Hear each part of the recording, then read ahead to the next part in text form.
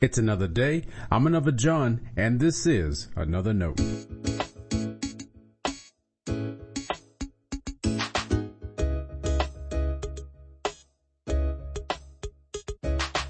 Today's note is titled, It'll Be All Right.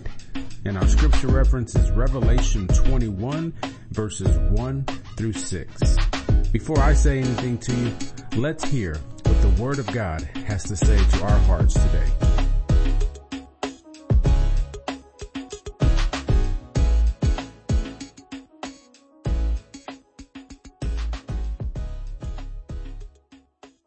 Then I saw a new heaven and a new earth. For the first heaven and the first earth had passed away, and the sea was no more. And I saw the holy city, the new Jerusalem, coming down out of heaven from God, prepared as a bride adorned for her husband. And I heard a loud voice from a throne saying, See, the home of God is among mortals. He will dwell with them as their God. They will be his peoples, and God himself will be with them. He will wipe every tear from their eyes. Death will be no more. Mourning and crying and pain will be no more, for the first things have passed away. And the one who was seated on the throne said, See, I am making all things new. Also he said, Write this, for these words are trustworthy and true. And then he said to me, It is done.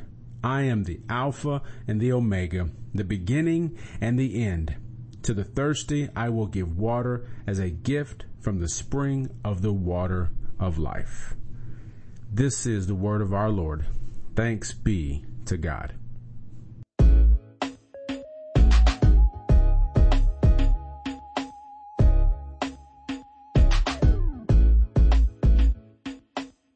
It'll be all right in the end. If it's not all right, it's not the end. Now, that's not biblical. It's a movie quote I often remember.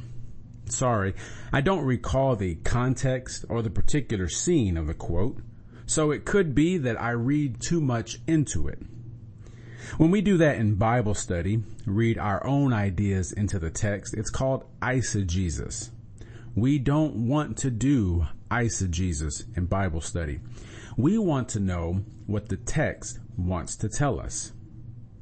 My feeling is, though, when it comes to movie quotes, it may not be that big a deal. The encouragement I take from that quote, then, is to push forward. There'll be moments of despair, disappointment, and devastation. There may even be times when there's no right alliteration to define what you're facing. A fictional movie character may press on because things have to get better. How could they be worse? A Christian presses on because of hope. Our hope is not set in the fact that things will get better. We know that many times they do not. And that's not to say we don't look forward to better days. We don't despise joy or serenity. But our trust is deeper than those feelings. Even if things aren't all right now, one day all things will be new. One of my favorite songs at Christmas is Someday at Christmas.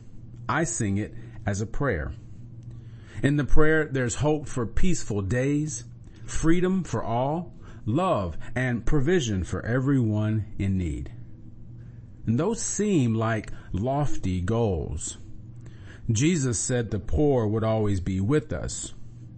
Paul said we all sin and fall short of God's glory. And the prophet Jeremiah proclaimed the heart is deceitful and perverse. How can we look forward to anything being better if that's what we're up against? For sure, it's not going to happen on our own accord. We need the grace of God, and we need the hope of what could be. The line in that Christmas song that illustrates the faith I have is, maybe not in time for you and me, but someday at Christmas time.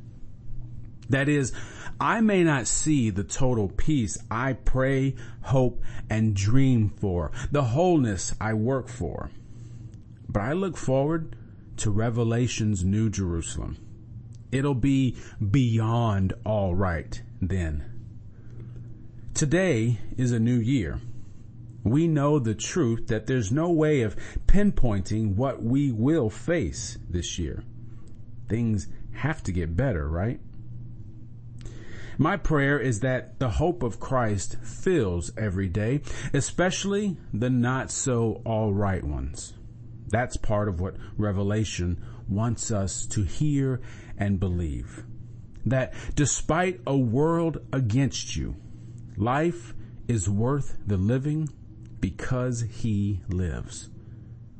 If that's what you want, you'll need to pray. You'll need to trust. When you're at your wit's end, recall the blessings of God you know you have. You may not have the best day, but you're that much closer to the new day God promises. Stay blessed. Thanks for always supporting Another Note. This is our daily devotional. I'll keep writing and recording as long as you keep listening and we keep growing. If you ever find Another Note on iTunes or anywhere else podcasts are available, make sure to leave a review so others can join us. And the easiest way to connect with me is online at anotherjohn.com. God be with you.